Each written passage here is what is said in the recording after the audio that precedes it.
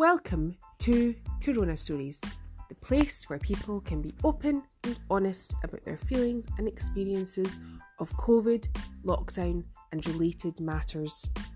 I'm Christine Padgham and I co-host this not-for-profit podcast with my friend Sylvia. If you would like to share your story with us or just have a chat, please get in touch. You can email us at coronastories@protonmail.com, and we also have a Telegram channel called Corona Stories.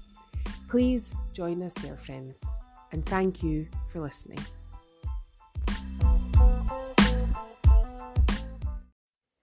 In this episode, I speak to the Rustler again, Russell, on the occasion of the COVID-19 vaccines being rolled out to Scotland's 5 to 11-year-olds. I hope you enjoy listening to this conversation.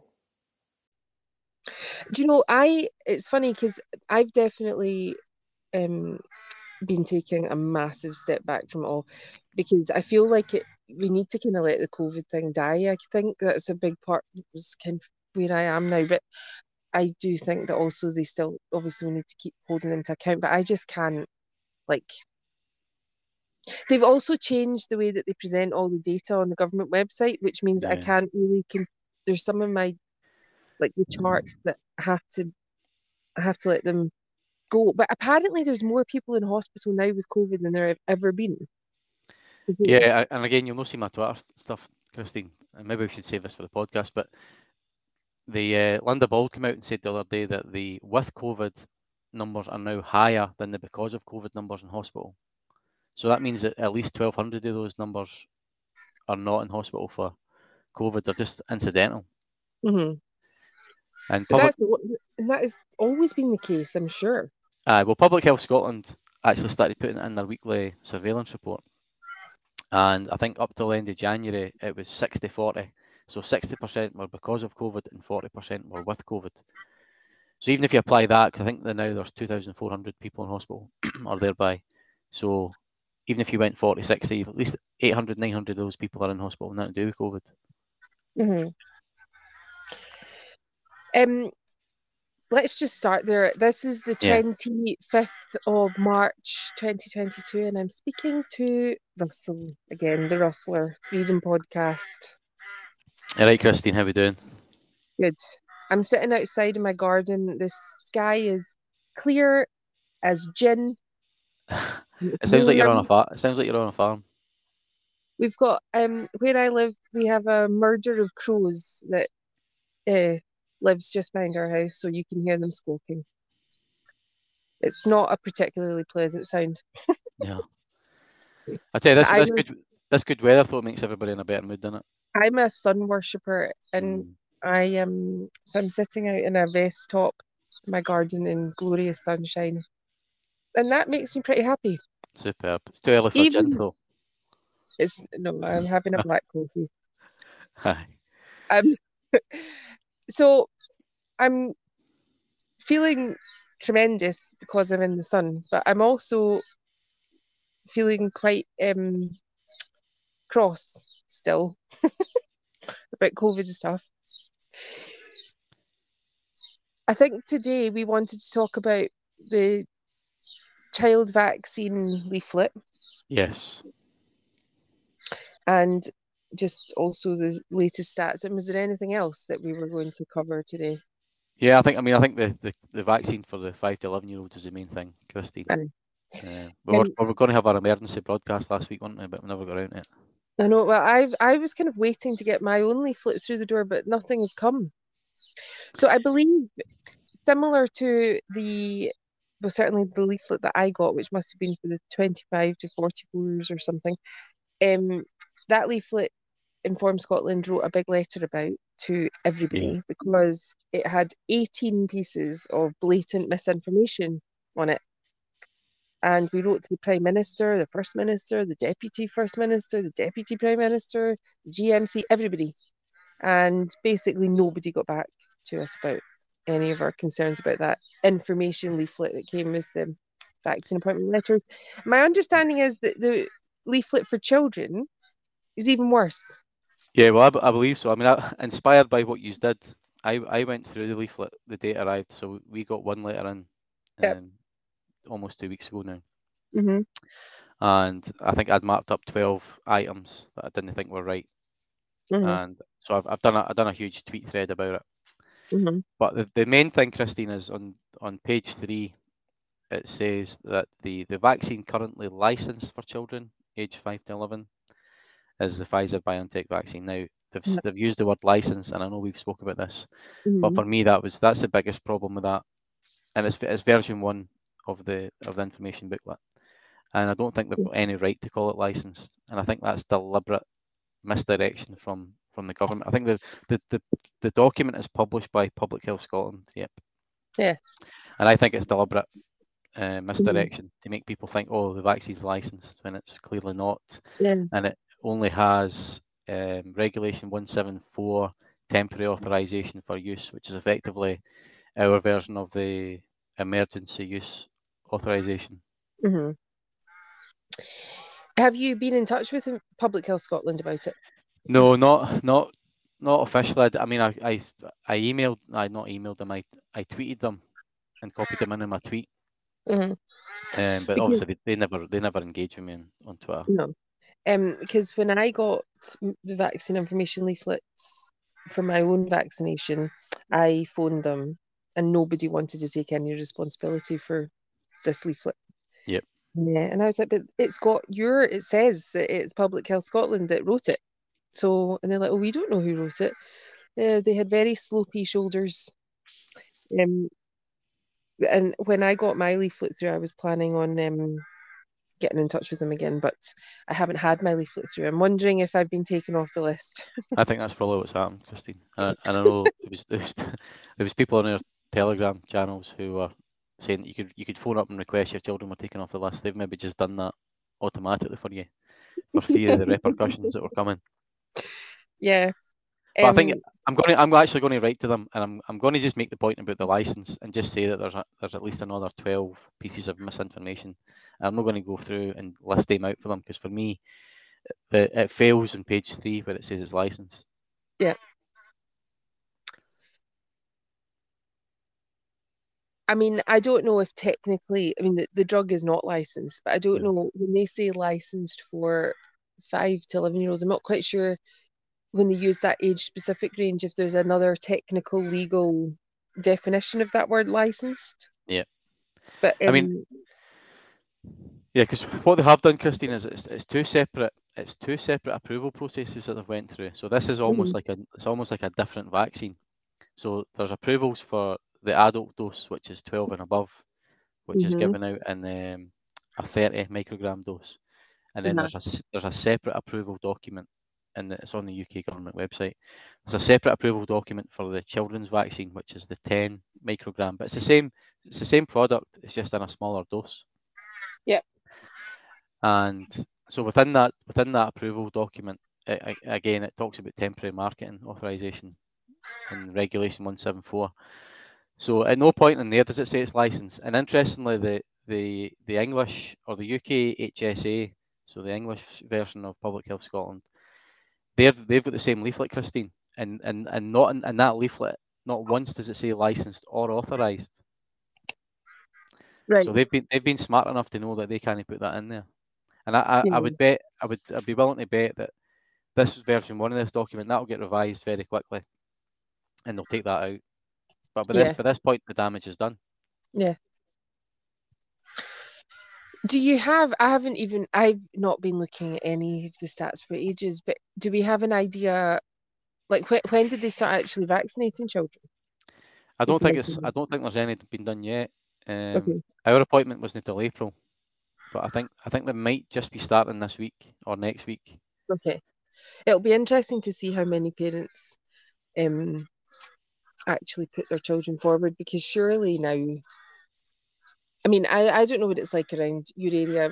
We've already said, I think, although I'm not sure if that was before we started recording, that there's like 2,400 people in hospital with COVID just now. So That's more people in hospital now than there have been at any point during the whole of the rest of the pandemic. And that's with absolutely loads of people vaccinated 3 times. And in my area, there are lots of people getting sick and testing positive for COVID. And I think some people really are feeling absolutely rotten. No, I'm seeing that. I mean, Yeah. two points to pick up there, Christine. First one is I'm seeing a lot of pushback from parents who've been vaccinated on Facebook who are saying they won't be getting the kids it, and that's good. Uh-huh. I think, and I might have mentioned this last time we spoke, but the gap between 2-dose and the booster in Scotland is something like 700,000 people. So 700,000 people took the 2 doses, but they just didn't take the booster. Mm-hmm. So my hope is that that's the same people who now realise, right, this is bullshit, and I'm not going to get my kids vaccinated. So that's the hope. The other point I was going to pick up there was, I don't know, I've lost my thread. But I'm definitely seeing more pushback from parents who are vaccinated parents who are saying their kids aren't getting it, and that's encouraging to hear. Yeah. I think the thing is that for a lot of people, I mean, I remember it was just absolutely doing my head in last winter when so many people were posting on Facebook, I'm getting my vaccine, can't wait to go on my holidays. And now, so people were not getting vaccinated in many cases, if not, I mean, I think it was probably the vast majority, but people were saying, well, I want my freedoms back, so I'm going to get vaccinated. And they were all right with it because they trusted the medical profession and they're generally okay with vaccines. So they just went ahead and got it done. And of Yep. course, as time has gone on, I mean, people are traveling unvaccinated, no problem. Yeah. And there's no additional freedoms for vaccinated people compared to unvaccinated people, really. So that whole motivation has been completely withdrawn from people. And also, people were promised they would get their freedom back, and then the restrictions weren't lifted. So, they've really, really screwed people over, basically, the government, and the medical profession has just gone along with it. And so a lot of the motivations to get vaccinated just aren't there anymore. And people know that people are still getting COVID having been vaccinated. And so they think, well, you know, Yeah, I think the further down the path people have been led, they've started to realise that they're being lied to. And it's at the start when people are afraid or wanting their life back and think, right, the short term fix is to get vaccinated. This week we went past 2 years of restrictions, Mhm. and people are still living a restricted life. They've had 3 vaccines. They're still catching COVID. They're still sick, and they still can't do things. Yeah. So they must be realised, and they're about to roll out the 4th dose. And I don't know what the take up's going to be like, but I'm sure that lots and lots of people, especially the aged people, will take it. And that really concerns me because, you know, you could, I suppose, the best thing that you can say about these vaccines is they don't work. Yep. Now, the government can say till it's blue in the face, oh, but it reduces your risk of hospitalisation. But that's absolute nonsense if we've got more people in hospital now than we've ever had before with COVID, having been vaccinated 3 times. So they cannot make these claims anymore. The best thing that you can say is the vaccine's completely useless at protecting against COVID, which then makes all the injuries that we've seen even less justifiable. Yep. But the other concern that any sensible thinking person has to, come to if they sit and think long enough about it, is that this vaccine is actually damaging their immunity, their ability to mount an immune response, which is why so many triple vaccinated people are getting so ill. No, absolutely. I mean, I think when the vaccine first came out, Christine, they told us that it would stop you catching COVID, and then a few people started catching it, and they're saying that's just some people sneaking through, some breakthrough cases. But then they maintained that it stopped you going to hospital and stopped you dying. Now, the UK Health Security Agency published their weekly surveillance report, which I've been tracking for months. In 6 months in England, 17,000 people have died with COVID that have had 2 shots or 3 shots of the vaccine. Aye. So if 17,000 in 6 months, so that's probably, for the whole of the UK, it's probably 20 to 25,000 people.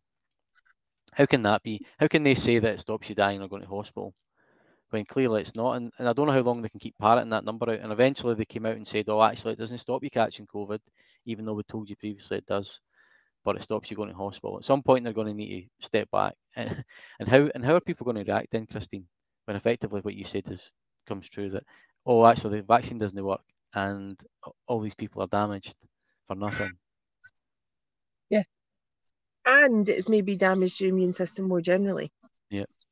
And I was hearing, like, I've found this quite interesting. These are just anecdotes, but a lot of my friends, because we've become friends in the last 2 years, are unvaccinated, and quite a few of us caught COVID, or got sick last year with COVID symptoms, and we were quite ill. Some of us, it really was a very unpleasant illness that people in my group of friends had. And of course, there is that part of you, especially when you're actually ill, that thinks, well, maybe I should have got vaccinated. Maybe it wouldn't have been as bad if I'd been vaccinated. And I think that generally last year, I would say, this is just anecdotal, but I do think that my friends and acquaintances who were unvaccinated suffered worse than the vaccinated did last year. But what I've noticed happening now is that I know so many people who are on even their second or even their third COVID illness. None of my unvaccinated friends have succumbed again. Yeah, I mean, and we spoke about this a couple of podcasts ago, but I got sick in September for a bit, and I spent a week working from home, and I never told anybody. I never tested, so I can never be sure. But the symptoms were all there. But I've been fine since, touch wood. But like you say, I've got friends who've caught COVID and are sick with COVID, or they're sick with whatever they've got for the third time now. And actually, I made the point the other day. I was like, so you've had 3 vaccines and you've been sick 3 times. That's odd. Yeah. And you see the people's turning, but they don't want to admit it.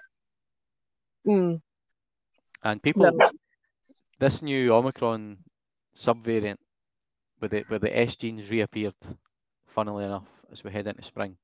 Yeah. It's maybe more whatever this thing is that's taking people down there now. If the S gene's present, I think it's going to be worse, and it'll have worse effects than what the Omicron did with no S gene, whatever it is. Yeah. So I think you did a really good Twitter thread about this. Now, Twitter will only let me on for 30 seconds because I don't have an account. So it took me a while to actually manage to read it all. But you were talking about this. I think it was on your Telegram channel as well. Yeah. The S gene has reappeared. Yes. So if you look at the timeline that what we'll call original COVID now, my own view is I still don't think that COVID's real. But anyway, the original COVID appeared and it had an S gene, and then the first. And the S gene is the spike protein. Yes. And then what the vaccine instructs your own cells to make this. Yes. So the spike protein is a bad part of the virus. So the COVID appears in spring, and it's got an S gene. It disappears over summer, and then COVID reappears in wintertime 2020.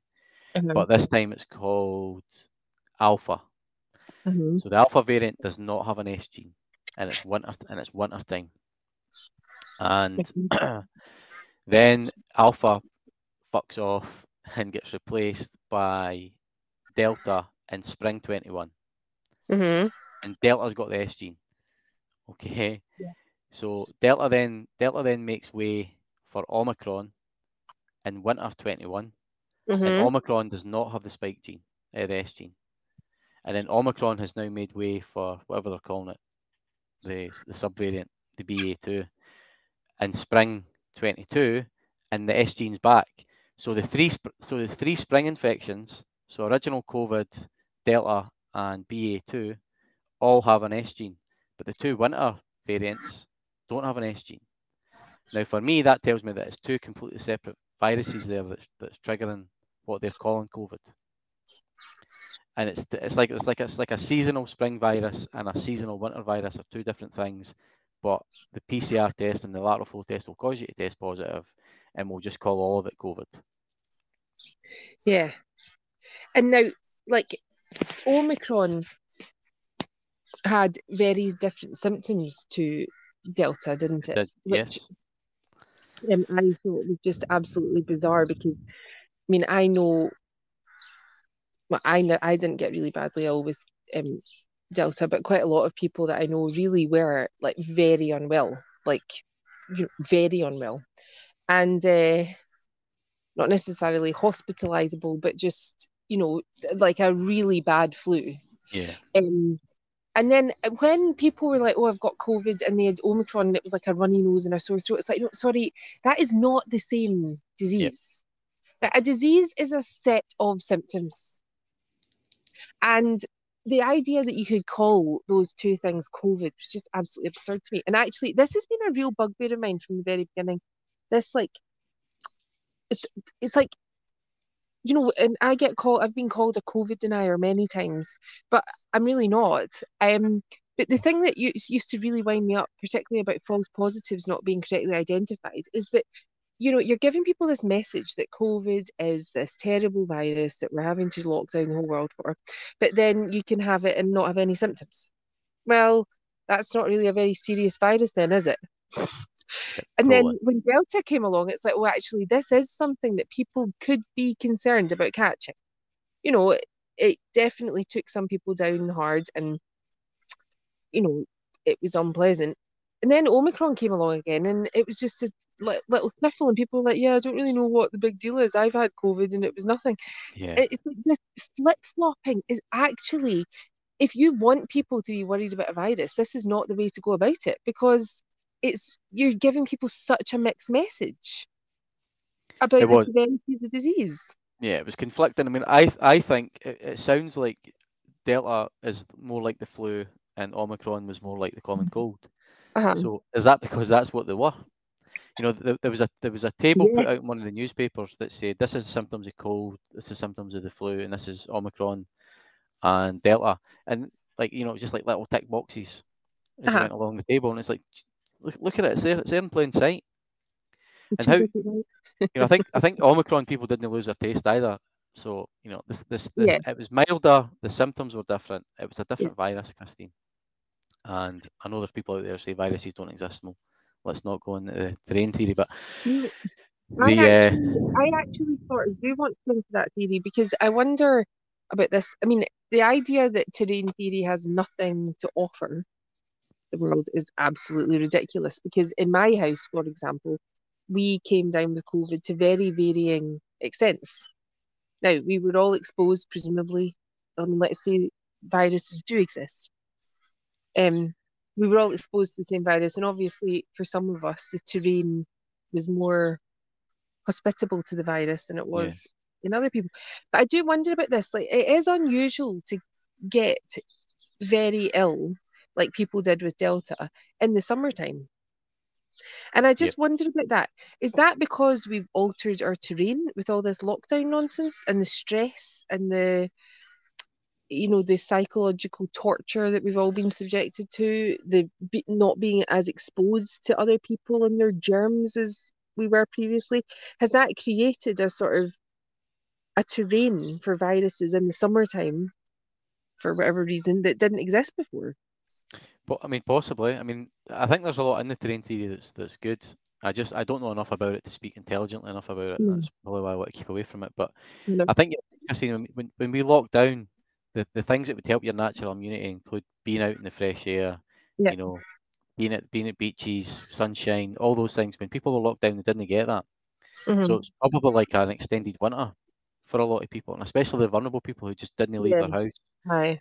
If you're in a flat, you live on your own, and you don't see anybody, you never get any sunlight. It's just like a winter. Yeah. And then would you say that the same had been true in summer of 2021 then? I mean, were we, yeah, I suppose we had, maybe because, yeah, it was like an extended winter. Fair I enough. don't know. I mean, I think people were probably back Mm, out more. I don't know, but I think people were getting sick because they were vaccinated at that point. yeah. And what regardless of whatever my theories are, whenever somebody takes a vaccine, your immune system takes a little dip straight afterwards. And I always likened it to like a force field going down in a spaceship, that you could then be attacked in the week or 2 weeks after, and maybe people just became more susceptible to any virus after they took the vaccine, because their immune system is dealing with this vaccine. Yeah. And we know that the effect of the spike protein on people, which is what the vaccine's telling your cells to make, is only negative.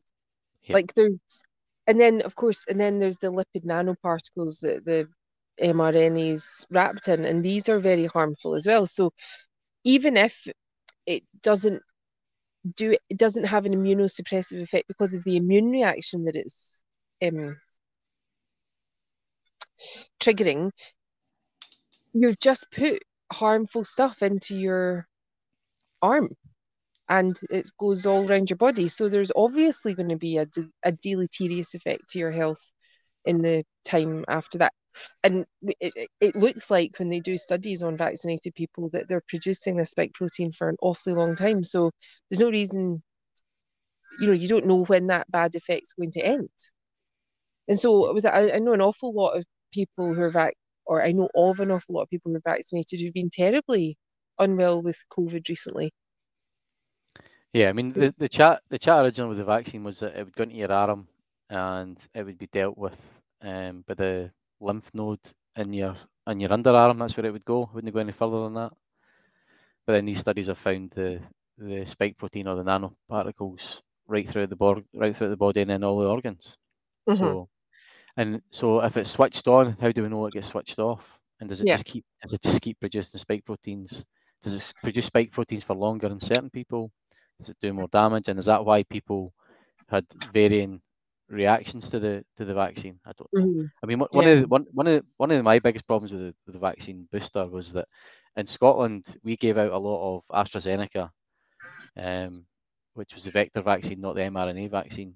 And so you got 2 doses of AstraZeneca if you were over 40 anyway, and then you went and got your booster and you got Moderna, which was obviously the mRNA Bill Gates vaccine. And it's a completely different vaccine, and I wonder if having the 2 vaccines has made people have a worse reaction to the booster, because lots of people I know said I was fine after my vaccines, but the booster really floored me. Now, is that because it's a mix, or is it because just the Moderna one hit harder? And interestingly, Public Health Scotland published the number of deaths within 28 days of a vaccine, so they're not necessarily deaths by the vaccine, but it's the same statistic they use for deaths with COVID. And there's been 8,720 deaths in Scotland within 28 days of taking a COVID vaccine. And of those, 354 were Moderna, because we didn't use Moderna a lot. But 350 of the 354 were booster Moderna shots. So I thought that was interesting. Because nobody was getting, in Scotland anyway, nobody was getting AstraZeneca for the booster at all. I think there's only 6,000 boosters that were AstraZeneca, and millions of them were Moderna, and maybe 1 million Pfizer as well, I think. So you've had AstraZeneca, and now you get Pfizer or Moderna. That can't be right, and I don't know where the trials are that show that was okay. Well, they haven't done any, have they? No. They didn't do any trials of mixing and matching vaccines.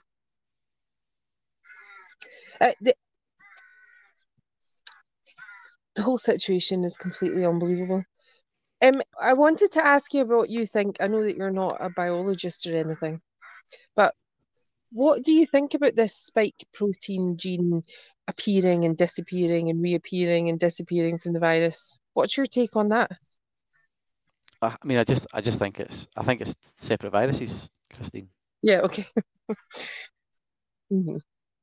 Yeah. I mean, I think I wouldn't even be surprised if seasonal stuff like hay fever. I remember hay fever in 2021. Hay fever symptoms started being COVID symptoms. Oh, that's right. So you've got a flu symptom. Flu disappears, but COVID's got flu symptoms. Then it picks up hay fever symptoms. It picks up common cold symptoms. And like the weekly stats for Public Health Scotland, National Records Scotland, still show that respiratory deaths are down every week in Scotland. So where have those deaths went? They've just been misdiagnosed as COVID, Yeah. and that's been the case since day. There's Right. literally thousands of missing respiratory deaths in That's right. Scotland. We had so many missing respiratory deaths. I'm not sure. It did sort of go back up to much more normal numbers, but I'm not clear. I don't know what it is now. Yeah, I If, mean the good thing the excess deaths in general took a dip in 2022, but last Mhm. last week I seen Scottish Unity still publishes the stuff on Twitter, and we were plus 8% above 5-year average for the deaths last week. So deaths have started to creep back up, Yeah. and that's all cause deaths as well. Now, obviously, COVID. Well, we're calling all these COVID deaths and COVID hospitalizations that are happening just now. I don't believe that they are COVID. I think it's just people who have tested positive. One, because I think that if you've been vaccinated, you're more likely to test positive. And two, we're now using lateral flow tests and we're counting them in our numbers, which are a nonsense. So basically, what you're doing is you're laying down a carpet of all these people who are COVID positive, and then if they die of any cause within 28 days of that positive, then they're reported as a COVID death. Similar with the hospitalisations. If you've got a positive COVID test within 14 days, you go into hospital, you get listed as a COVID hospitalisation. Now, Mhm. Scotland's reporting something like 2,200 people in hospital just now with COVID, but Public Health Scotland and Linda Bald have said that around half of those are incidental. So it's just people who happen to be in hospital for something else who've got a positive COVID test, and they've probably Mhm. got a positive COVID test because either the lateral flow test is nonsense, or something about them being vaccinated or boosted is causing them to trigger a positive result. Yeah. But like And I think yesterday we had 50 deaths, Christine, or 2 days ago we had 50 deaths reported, and that's one of the highest daily figures we've had. see that, yeah, that is really high. Yeah, but again, I don't think they're COVID deaths at all. But if you use the government's data, then they've vaccinated everybody 3 times, and then Uh-huh.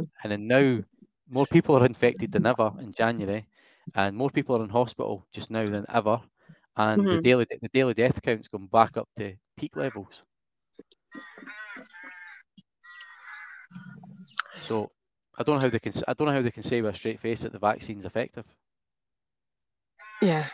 It's just unbelievable, really.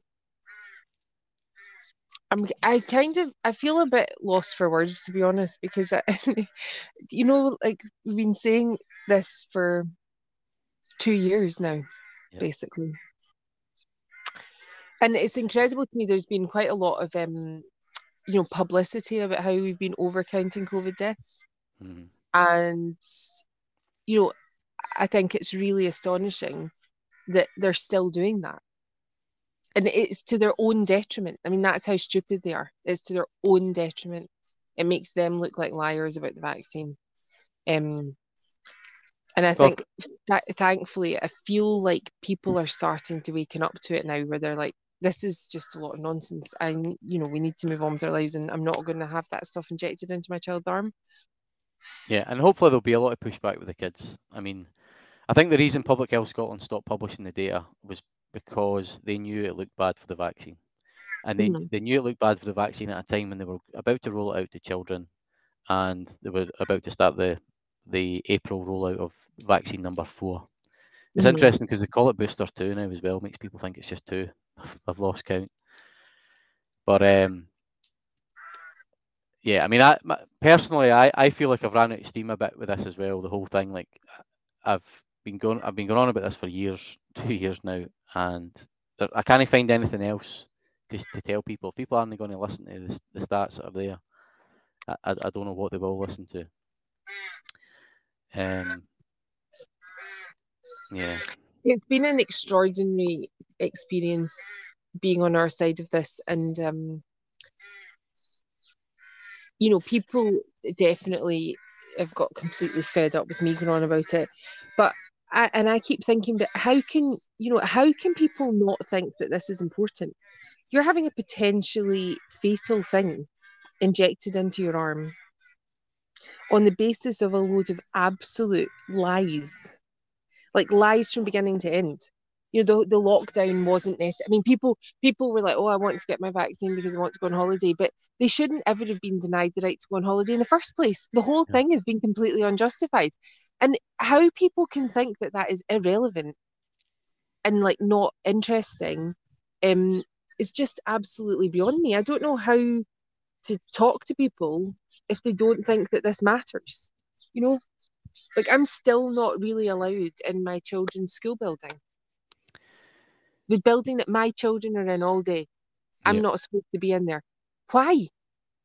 So that triple vaccinated people don't catch COVID. I mean, at what point, even if even if you totally are on board with it all and you believed it all and you believe the vaccines are effective, we cannot do any more than we've done now. People are triple vaccinated. And still the school's saying it's too dangerous for us to have parents meetings face to face. And it's well, how much safer? It can't get any safer than this. Yeah, You know, would never be safe if that's the case. exactly. I mean, why would you ever let people back into school buildings then? And why would you ever open up classes again? Why not just do everything online? Because it's just too big a risk to hang around people. The whole thing has got absolutely absurd. And like you say, people, I think there are, I think most people know that it's a lot of nonsense now, but Yeah. there's still this kind of hardcore of people who seem to actually believe in it or at least be happy to go along with it. And they're just destroying our humanness for nothing. Yeah, I mean, and they perceive us some kind of dissident. I don't know. Don't know what Yeah. the word is, but just some kind of rogue. I posted something the other day on Facebook about the UKHSA report shows you per 100,000 people by age group your likelihood of catching COVID, and right now the boosted have 4 times the infection rate as the unvaccinated. Anyway, I shared that anyway on Twitter and Facebook. One of my proper friends said to me, "Still think the Earth's flat, Russ?" That was his reply, and I don't I don't believe in flat Earth, but that's still the reply you get, that they just think people posting the tinfoil hat pictures and all that fucking nonsense, but they need to look at themselves here. And you mentioned it a bit there, Christine. What we're seeing in the press now as well is they're starting to do a slow walkout of red pills, where they're like, "Oh, by the way, the masks never worked," and it just goes and nobody really bothers. And then they say, "Oh, by the way, we overcounted the deaths," and nobody bothers. Oh, by the way, the vaccine, it might not be as effective as we thought. Nobody's bothered. You know what I mean? I don't know if you've seen the letter. There was an email published for Gregor Smith, the chief medical officer to Nicola Sturgeon. Mm-hmm. Did you see that? Where he basically said closing schools won't control an infection, household lockdowns won't control an infection, and I can't remember, but there was 3 or 4 lockdown things. He said that won't control it. And they discussed herd immunity in the email. Somebody must have asked for an FOI, and it's been published. So basically, he was telling her back in March 2020 that the lockdown wouldn't have a big effect. Mass gatherings was another one, Aye. but we did it anyway. Yeah. But That guy, Gregor Smith, he definitely isn't really. I've noticed he's been much quieter throughout all this than the charming man, Jason Leach, the who devil's dentist. is referred to as Professor Jason Leach incorrectly all the time because he's an Yeah. honorary professor. So it's actually Jason Leach, Professor of whatever, Mm-hmm. apparently speaking nonsense is one of his expert areas.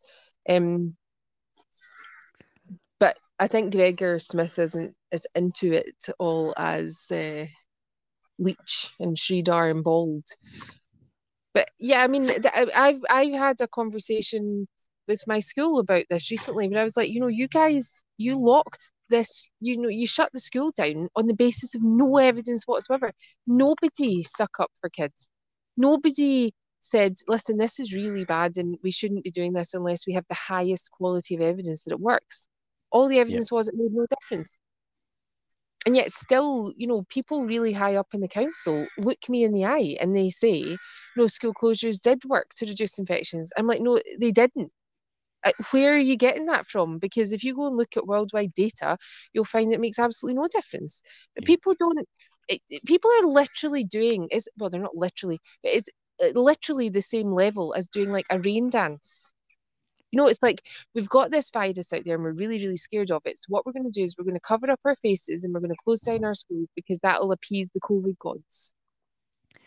Yeah, That's it was basically, just people wanted to be perceived to be doing something, yeah, yeah. and well, So doing a rain dance. we're doing a little bit. We Yeah, virtue signal yeah. to the rain gods, or the COVID gods. See Gregor Smith, by the way. I think Catherine Calderwood was taken out on purpose. I think, see, when she went to Burnt Island for a day trip Hmm. during Hmm. lockdown, and there just happened to be a photographer there to take pictures of her. Yeah. I think she was targeted. They're not just going to, like, I still don't know what Catherine Calderwood looks like, so I doubt a photographer would say, "Oh, there's Catherine Calderwood." Yeah. So I think she was taken out on purpose because I think Gregor Smith was coming in and he would be more pliable. I think they knew Hmm. they could, and it's like I'm sure Catherine Calderwood was a gynecologist to trade. Hmm. So you might think, right, okay, she's not the best qualified medical person to have as a CMO during a respiratory pandemic. Uh-huh. But Gregor Smith's a GP. Yeah. He's not any kind of epidemiology background or anything. And I used to call him the mute as well because he would turn up at Sturgeon's briefings and he wouldn't say anything. He wouldn't Yeah. add anything unless she poked him to say something. Aye. Obviously, Very the leech would fucking talk for Scotland. yeah. Did you see the email that Jason Leach sent parents in Scotland for schools? No. He sent a two-page letter, and I think maybe this will be my swan song, but I think I'm going to have to respond to it. He's basically like, and make that an Informed Scotland response because he's just talking absolute shite as usual. But one of the things that he's saying is now we understand that, when we take away the free tests, this is going to be very difficult for people and you're going to struggle to cope with this. But just want to assure you that, we are still taking measures. It's like, so he is the one that in the run up to Christmas, I heard him. I forced myself to listen to like a phone in with Jason Leach before Christmas, and he was basically, remember the banned parties again. Yeah. They were like, now we're not writing into law, but we are going to ask you, please don't have parties. And he was talking about how you shouldn't meet anybody without having taken a lateral flow test first. And I was just absolutely screaming at the radio because this testing strategy is just absolutely bananas. And of course, what happened was people actually listened, apparently, went and got tested before Christmas. So many people tested positive. And it's just a lot of absolute nonsense. It's because they've just been boosted, and we know that the vaccines seem to cause people to test positive for some reason. Yeah, they manipulate they manipulate the population to do the tests. Yeah. And I then mean, they I mean, punish us for testing positive. aye, I mean, do the right thing. yeah, they coerce you to get vaccinated, which will make you test positive. Then they bully you and emotionally blackmail you to get tested all the time. And then when you test positive, you get punished for it. We get punished as a population. Anyway, his letter is saying, oh, I know that you're going to get anxious about not being able to test because we've completely emotionally abused you to the point where, you can't imagine going out of your house without taking a test first. But don't worry, we're going to look after you some other way. I mean, and this is the other thing that has been doing my head. I mean, I came at this because I know that the testing strategy is so wrong. It's Yeah, so wrong. And like I said earlier, all you're doing is telling people that they can be infected with this virus and not have symptoms, which is that's not a sensible or safe thing to tell people because you can't be ill if you're not ill. Anyway, this idea is now firmly ingrained in lots of people's minds that they are constantly a risk to those around them. Now, I'm fit as a fiddle right now. I'm no danger to anybody. And yet, there's a lot of people who have it deeply ingrained in their psyche. Maybe they're doctors or nurses, or they've been testing every day to go to their work. And they've got this idea in their heads now. And I don't know how you get that idea out that they're always a risk to those around them, whether they have symptoms or not. I mean, that is a deeply damaging thing to train people to think.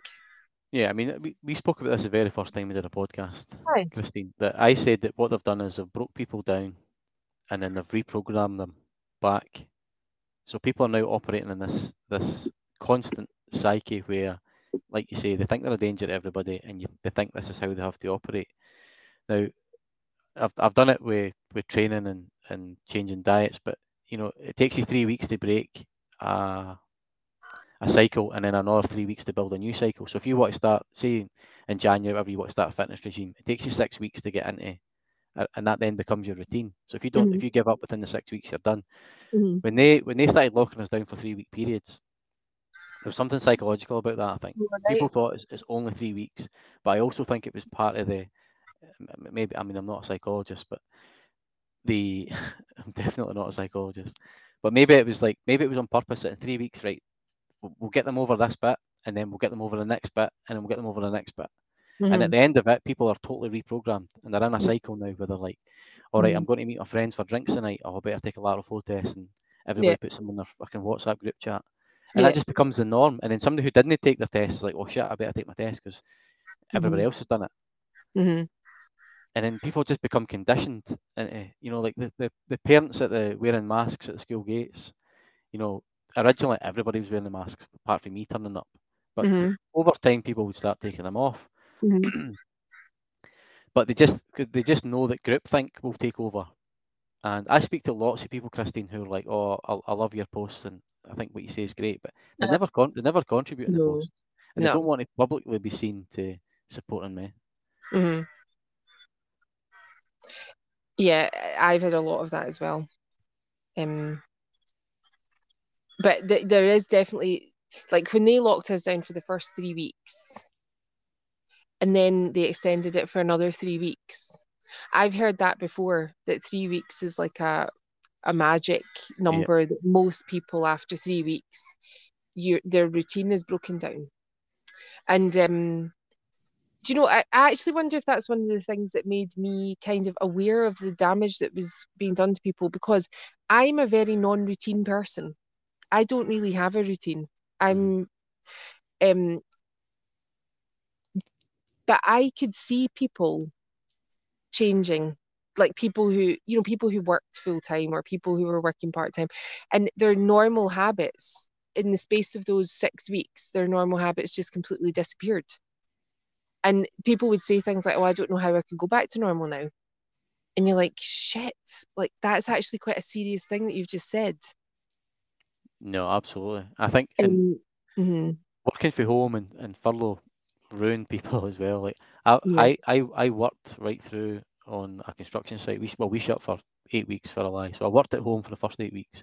Mhm. But even that, I took 2 weeks holiday at Easter, and I built decking right out my back garden because I Uh-huh. just couldn't be sitting in the house anymore. I was Mhm. burst, Mhm. and I've been back working for the house for the last 6 weeks, and honestly, it makes you lazy.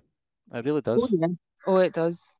And uh, 100%. and I know people get angry at me for saying that, and there is some people out there who are working hard, and people are doing good work at home, but Mhm. you're not having to get up at 6:30 to get a train to Edinburgh or Yeah. Glasgow or whatever, and, Mhm. and you're not then got a 90-minute commute home at night.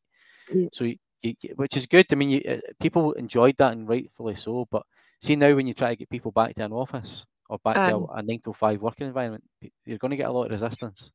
the thing is, it's like all these things. I mean, obviously, the less commuting time is great, and nobody can argue against that. And commuting is one of the most stressful things that people do, or used to do in their lives.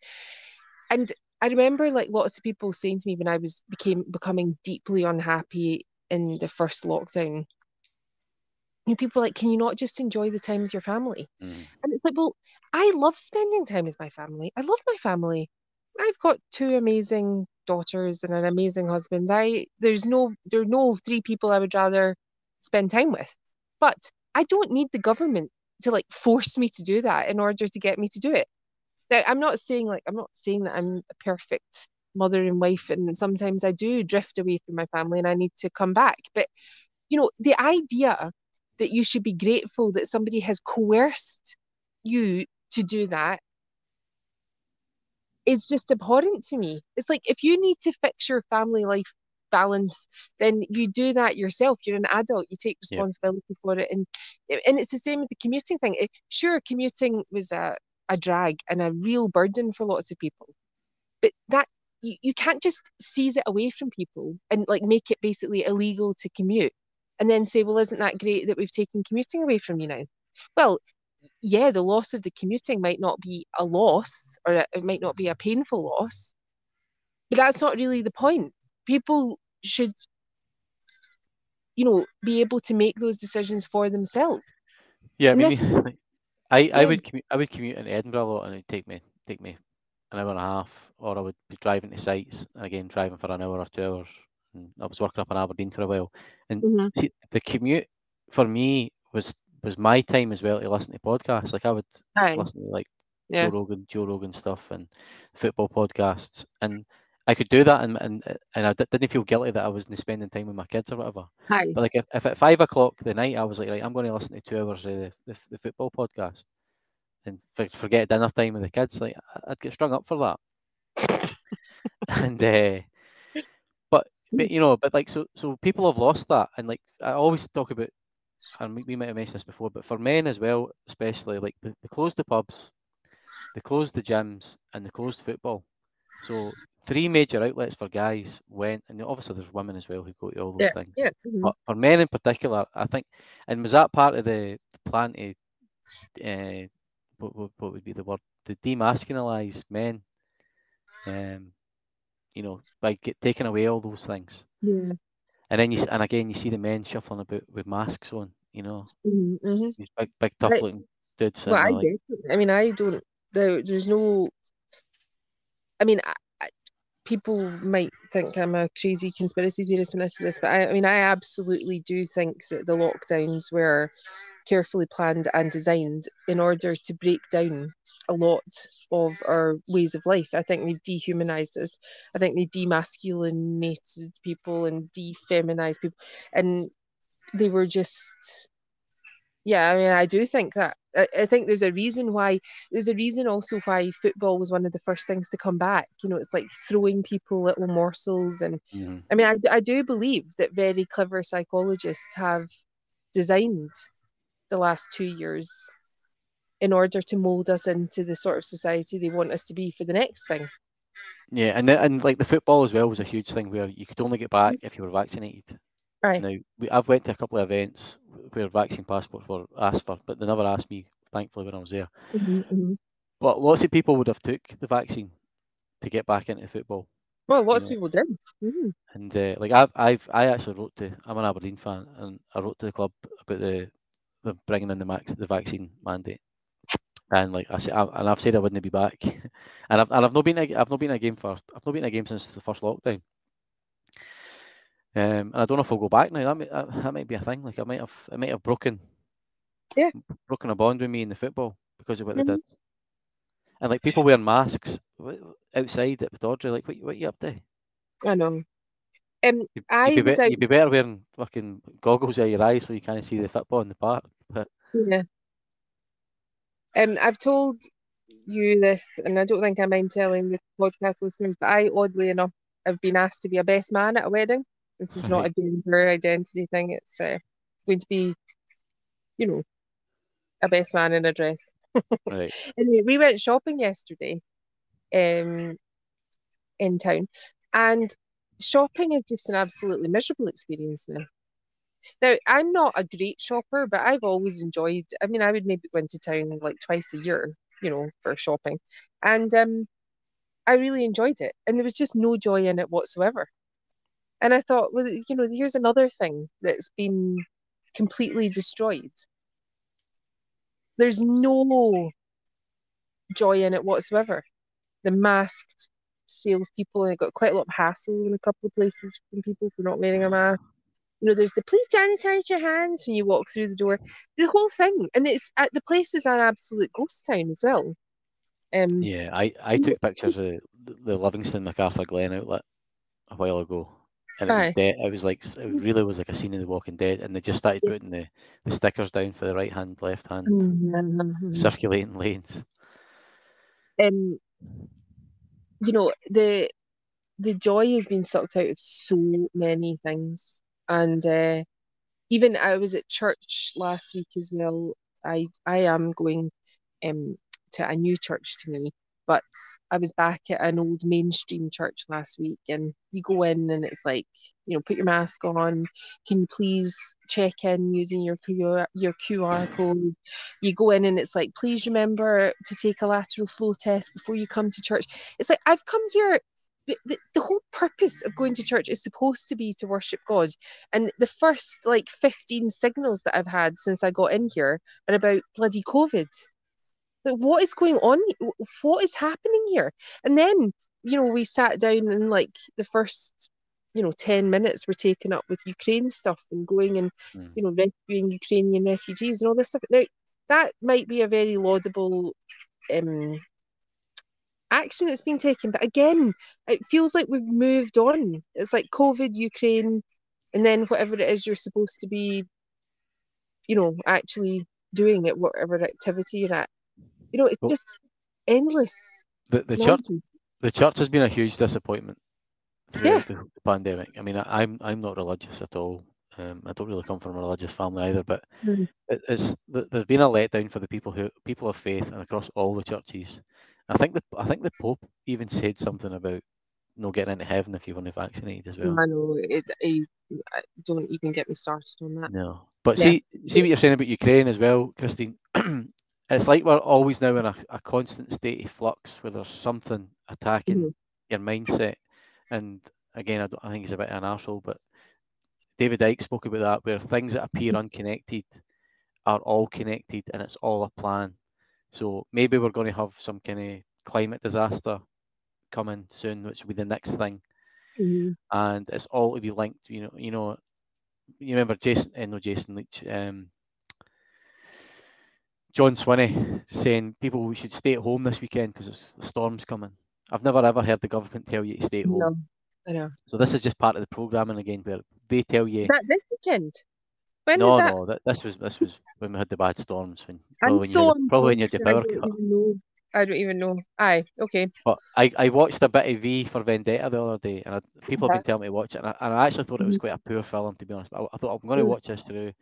It's uncanny what the people have been talking about the similarities. It's uncanny. So they Aye. just make up these false Mhm. disasters and then say, Mhm. right, you have to do this to support them. And like the same, we're seeing the same now with Ukraine, and Yeah. the cost of living is going to be a huge problem for people in the Yeah. UK. A huge problem. And you know, they'll blame the conflict for that, but forgetting the fact that Rishi Sunak borrowed trillions of pounds for the COVID response. And who do you think's paying for that? But again, this, even when I was compliant in lockdown, even for 3 weeks, I was like, how on earth can you shut down a national economy for 3 weeks and there not be terrible repercussions for that? And that's why it seemed to me so basic that there should be at least be evidence that what you're doing is going to work. But the idea that people seem to have now that this inflation is a surprise. I mean, it's absolutely not a surprise at all. If you shut down an economy for a significant period of time, change the pattern of people's lives, which has a massive effect on the economy. Even now, schools are closing all the time because they can't staff them because so many people have positive COVID tests. All of that has a massive impact on the economy. And this is it. This is it now. This is us reaping the rewards of the last 2 years. And Rishi Sunak, I had to turn the radio off yesterday because I caught him, and he was saying he was getting criticised because he's not increased benefits to cover the cost of living increases. And he was like, I've shown you the sort of chancellor I am. You know that I'm going to look after people because, I did a really good job looking after people during the Mm. pandemic. It's like the pandemic is what got us here, Rishi. Your furlough and your all the help that you gave to appease people to shut them up so that they would obey your lockdown rules. That's why we're here. Like, don't pretend to me that you don't know that. It's Yeah, I just, mean, see, just on Rishi, his father-in-law is a billionaire investment banker, dude, I think, or venture mm, capitalist, and his wife's got more money than the Queen apparently. He's no bothered about 5 pence per litre when he's filling up his Aston Martin or whatever it is he's driving. But see, Rishi as well, Christine. More conspiracy time for us here. Oh, He was appointed as Chancellor 3 weeks before the budget in 2020, which just uh-huh, happened to be 5 weeks before lockdown. uh-huh, That wasn't by coincidence that he was put into office. He came at the time. I think he was 39 or 38. He was the youngest Chancellor in history, or certainly mhm, in the last century. And he just came from nowhere and became this superstar. And everybody loved him because he was handing out free cash. mhm. But I remember when we locked down to start with, I was worried about GDP and how we're going to pay for this. And this was just to get through summer 2020. Yeah, So I I'm like, know. oh, like so furlough was meant to go to September, I think. And I was Hmm. like, right, okay, well we're going to have to pay. That's going to be difficult to pay that back. We've lost all this revenue. But Hmm. see, when they started saying we're going to extend it by 3 months, 6 months, and it went on and on. See, by that time, everybody's like, they don't care. We're so much Yeah. in debt now, it doesn't matter. Because we've been hung for a sheep as a lamb, whatever the saying is. I, But I mean, yeah, when people talk about the whole monetary system collapsing, I honestly can't see any other outcome yeah, because we've all of that giving people money for not going to work. That can, is why our currency is so devalued because you can't give people money for nothing. You just no, can't. There was no exchange of goods or services for that money, and it didn't even save us any money. It's not like, oh, but the alternative would have been, economic collapse due to strain on the NHS, because we know that that would have been the same anyway. So it's an absolutely unforgivable. I mean, these people have literally destroyed money, and yeah, then you start and it looks these like it's on on the yeah. and it looks like it's on purpose, Christine. I mean, Well, again, it looks like it's on purpose to me because they can't possibly make this number of mistakes. yeah, You I mean, know, we're definitely heading towards a digital currency, mm, and I think that was, I mean, that might even be a natural evolution, but they're going to use COVID as a vehicle to push that through. mm, And I've said it before as well. Once the Queen passes, all of the notes bearing her image have to be returned to the banks. I think they'll use that then as a time to say, right, we're switching that. We're not going to republish pound notes. We're just going to give you digital money. And as a way to do it, to completely collapse the economy and then say, right, guys, we need to reset. And remember, we've changed our currency, before our lifetime. But when we switched to the pounds and pence, whenever that was in the 60s, that must have been a huge thing. So it's not unusual for it to be reset. uh-huh. But if it's done with nefarious intentions Mhm. and went in a social credit score system where, I was getting a quote for a boiler the other day, and the guy was asking if I want a smart meter. And I says, no, I don't want a smart meter. I don't want somebody to know what I'm using, how I'm using it. And at some point, they can say, right, Russell, you're a bad guy. We're going to switch off your carbon credits. Yeah. Because that's might be seem extreme.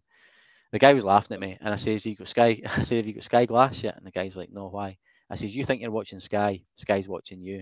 At this point, the guy's like, "This guy's a nut job." Hmm. But it's all about. We're all going to be controlled, and we're all going to be tracked and traced, regardless. I mean, I'm sitting with an iPhone in my hand, so you know I'm being tracked anyway. Let's be honest. Hmm. But I want to have freedom. I don't. I'm just about to hand it over. No. Well, I'm with you all the way. I don't think you're nuts at all. I would I love to think you were nuts. I think I'm I would maybe love, nuts a wee bit. no, I don't think you are at all. Well, I don't understand how people. I mean, even if it's not deliberate, we are gradually um moving towards a much more controlled culture. Like people Yeah. themselves are more controlled. Um, and they despise seeing a lack of control in people. And I recognized that in myself, even in the first lockdown when I was being really compliant. I found it really irritating to know about people who weren't following the rules because I was following the rules. And it's like, well, why are you not following the rules? And Yeah, I've always said on that those people are angry at themselves. They're not angry at us. I was angry at myself. You're right. Uh, But the point is, I didn't realize that. And, like yesterday, I went into a shop and I was unmasked. And the lady was like, "Excuse me, are you exempt?" And I said, well, I've stopped saying yes now. I yeah, don't say that. I say no, I'm not exempt. Um, And then we ended up having a bit of a fight about it. And I thought she really, really hates that I'm not wearing a mask. Now, if she believed that I was dangerous for not wearing a mask, she would throw me out. Like if she was that concerned, you know, she would get me out. But she doesn't think that. What's annoying her is that I'm not following the rules. Yep. And she's having to wear a mask all day at All her day work. at work, Why yep. can't I wear it for 5 minutes when I'm in her shop? Mhm. And it just builds resentment in people. But the idea that we're not moving towards a more controlled culture and where the government's going to try and control us more, the governments always want to do that.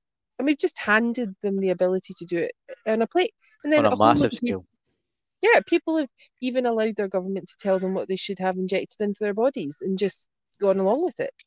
So what is the government going to learn from that? It's going to learn, well, these people are really easy to control. I Yeah, mean, you have to be an idiot to think that they weren't going to use that knowledge that they've acquired. they can do anything now. I mean, Yeah. you probably remember 20 years ago they tried to bring out the ID. Everybody had to carry that ID card. Mm-hmm. And it was Tony Blair that was driving at the time, and there's huge pushback then, and people were like, no, we're not doing it. You know, we shouldn't have to show your ID wherever we go. Mm-hmm. And now, like that generation of people are all gone now. So you've lost a generation, and now they're like, oh yeah, you know, everybody's got iPhones and stuff like that, and you know, scanning QR codes all over the place. So they're like, now we're ready for this control, Mm-hmm. and the digital identification will become a thing. And meanwhile, they've got us very, they've trained us to look inwards all the time. So we're not really paying attention to what's going on outside. Yep. Like, I'm not really privy to this because I don't really go up to my school, but I'm hearing about a lot of conversations in school playgrounds between parents about COVID. Oh, we had COVID last week. Oh, it was terrible. And oh, Jimmy was terrible with it. And then they're talking about, their vaccines, they're talking about Ukraine, and they're not actually thinking about how their own lives are changing and how they're losing control over things in their own lives. Because they've got this completely, I mean, we've turned into a nation of hypochondriacs. That's the first thing. Yep. And I think a lot of people are going to be getting very sick.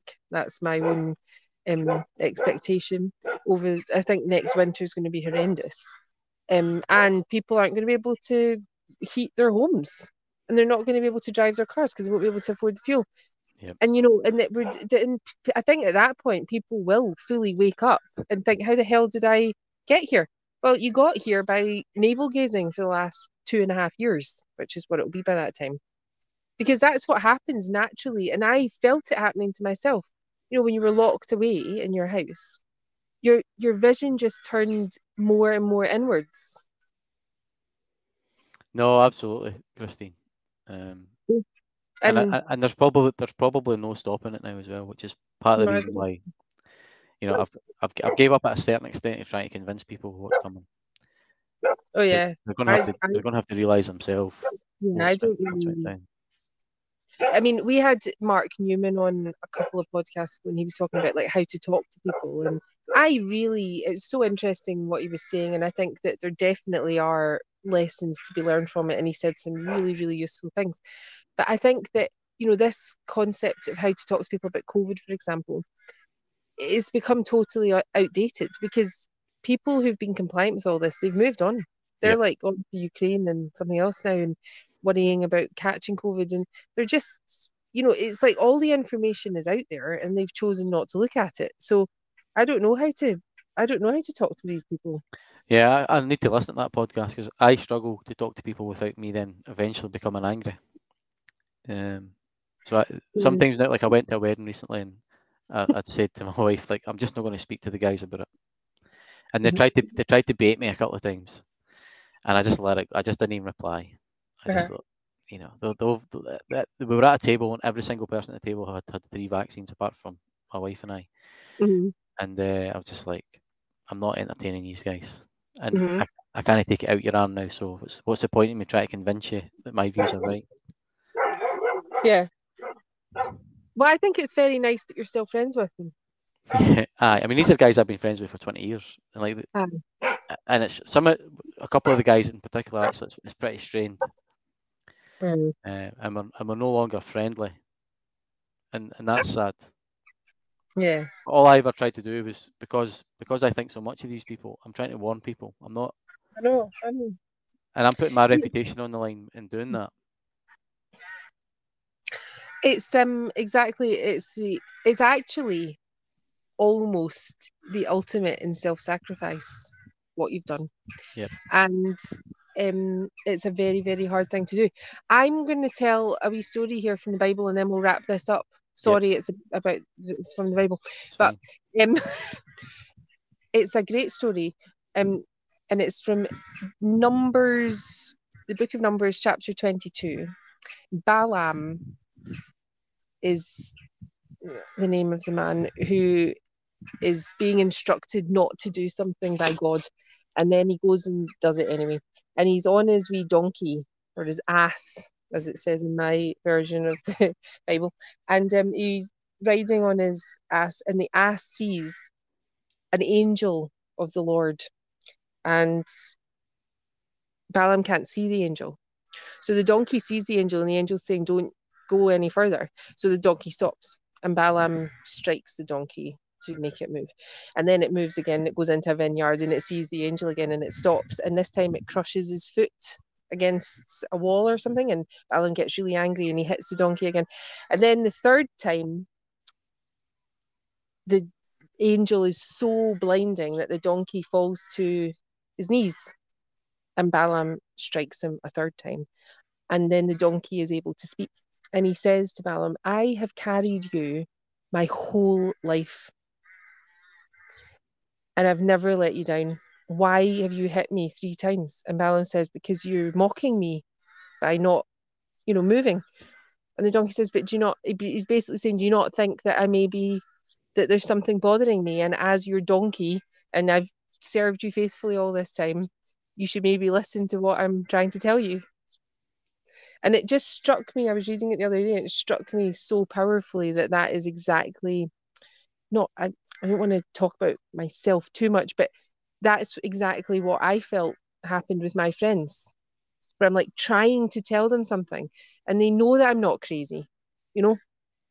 And instead of listening and saying, "Hang on, what's she trying to say?" Because this is our faithful friend who wants to help us, they just, turn their backs, and they've gone down a path which I believe is dangerous for society, but also for themselves.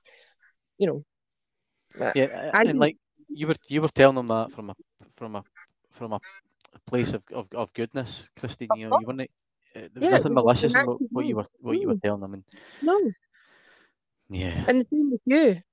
But one day, I know that you're not religious, but one day they will have to face that truth, that they were presented with the information and they chose not to look at it, and it was a mistake.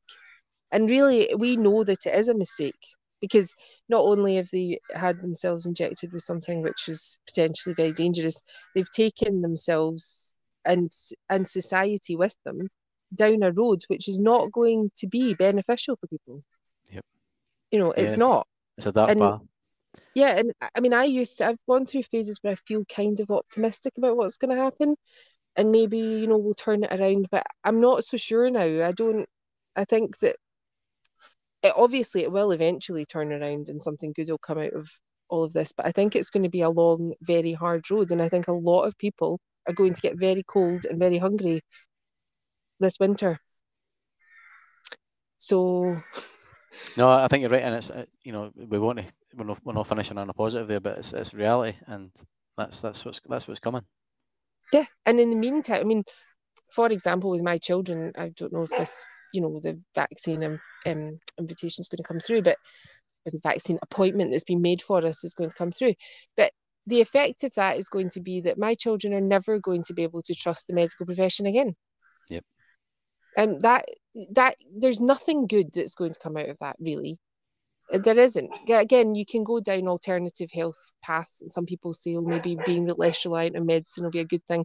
And I don't disagree with that, but again, that should be a choice that people make rather than something that they're forced to do because of the complete collapse of medical ethics, for example. None of these things are good or beneficial. So my advice to listeners is, if your friend says something funny that sounds strange, open your ears and your hearts, not don't turn your back on them. Yep, there's the World War Z book, Christine. There's a guy in it. There's a guy in it, an Israeli special intelligence guy called the 10th Man. Mm-hmm. I don't know if we've spoken about this before, and I loved it when I read. That's a good book, by the way. Uh-huh. But his job was, if 9 people in the room said we go left, his job was to say what happens if we go right. Uh-huh. He was always to go against the room. Okay. And so he would always go against what the masses were doing and come up with a strategy or a theory how things would play out. Now in the book, it's all about, they all say there's no zombies. He was to come up with a plan. What if there is zombies? Now it's a zombie book, obviously. Right. But if you apply that logic to us, like what if we're right? What if we're right and the vaccines are doing damage? Yeah. You know, just think like that. Like I wanted to send one of my directors. We've had a lot of people off sick at work with COVID, and a lot of people off sick with the booster. And I actually wanted to say to him, it's time somebody started thinking like the 10th man here, and said, is this because of what we're doing? But anyway. Yeah, that is another. I mean, that's the other thing, isn't it? You mentioned dissidents a wee while back there, but society absolutely needs people who pull in the opposite direction, even if they're wrong. And that's the thing that's what I've said consistently, you know, as people that I was associating with, especially sort of this time last year, they were making claims which sounded quite bold, and they were being called dangerous. And it's like, well, you know, speaking is never dangerous.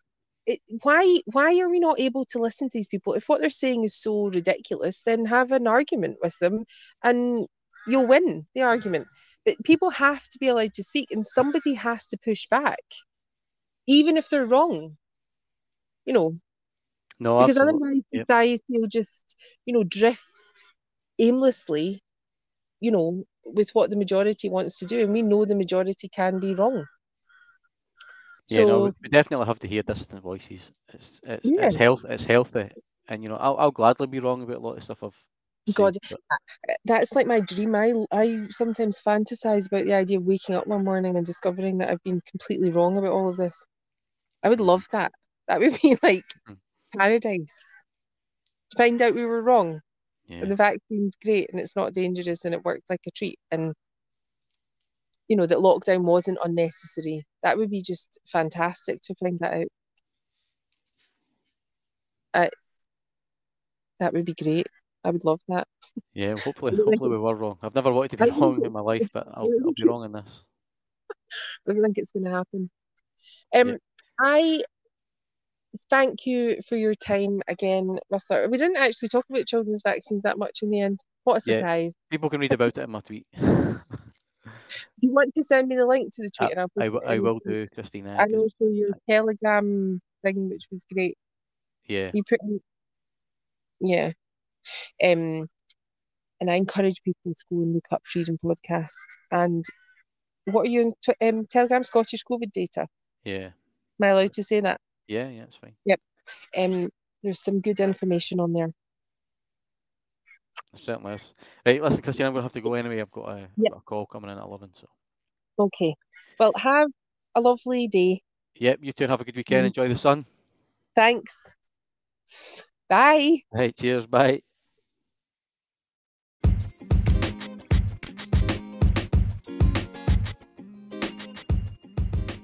Please look up the Rustler's tweets. His Twitter name is Freedom Podcast, and you can find some links to his interesting Twitter threads recently on the show notes. Thank you so much for listening, and stay tuned for the next episodes. They are coming.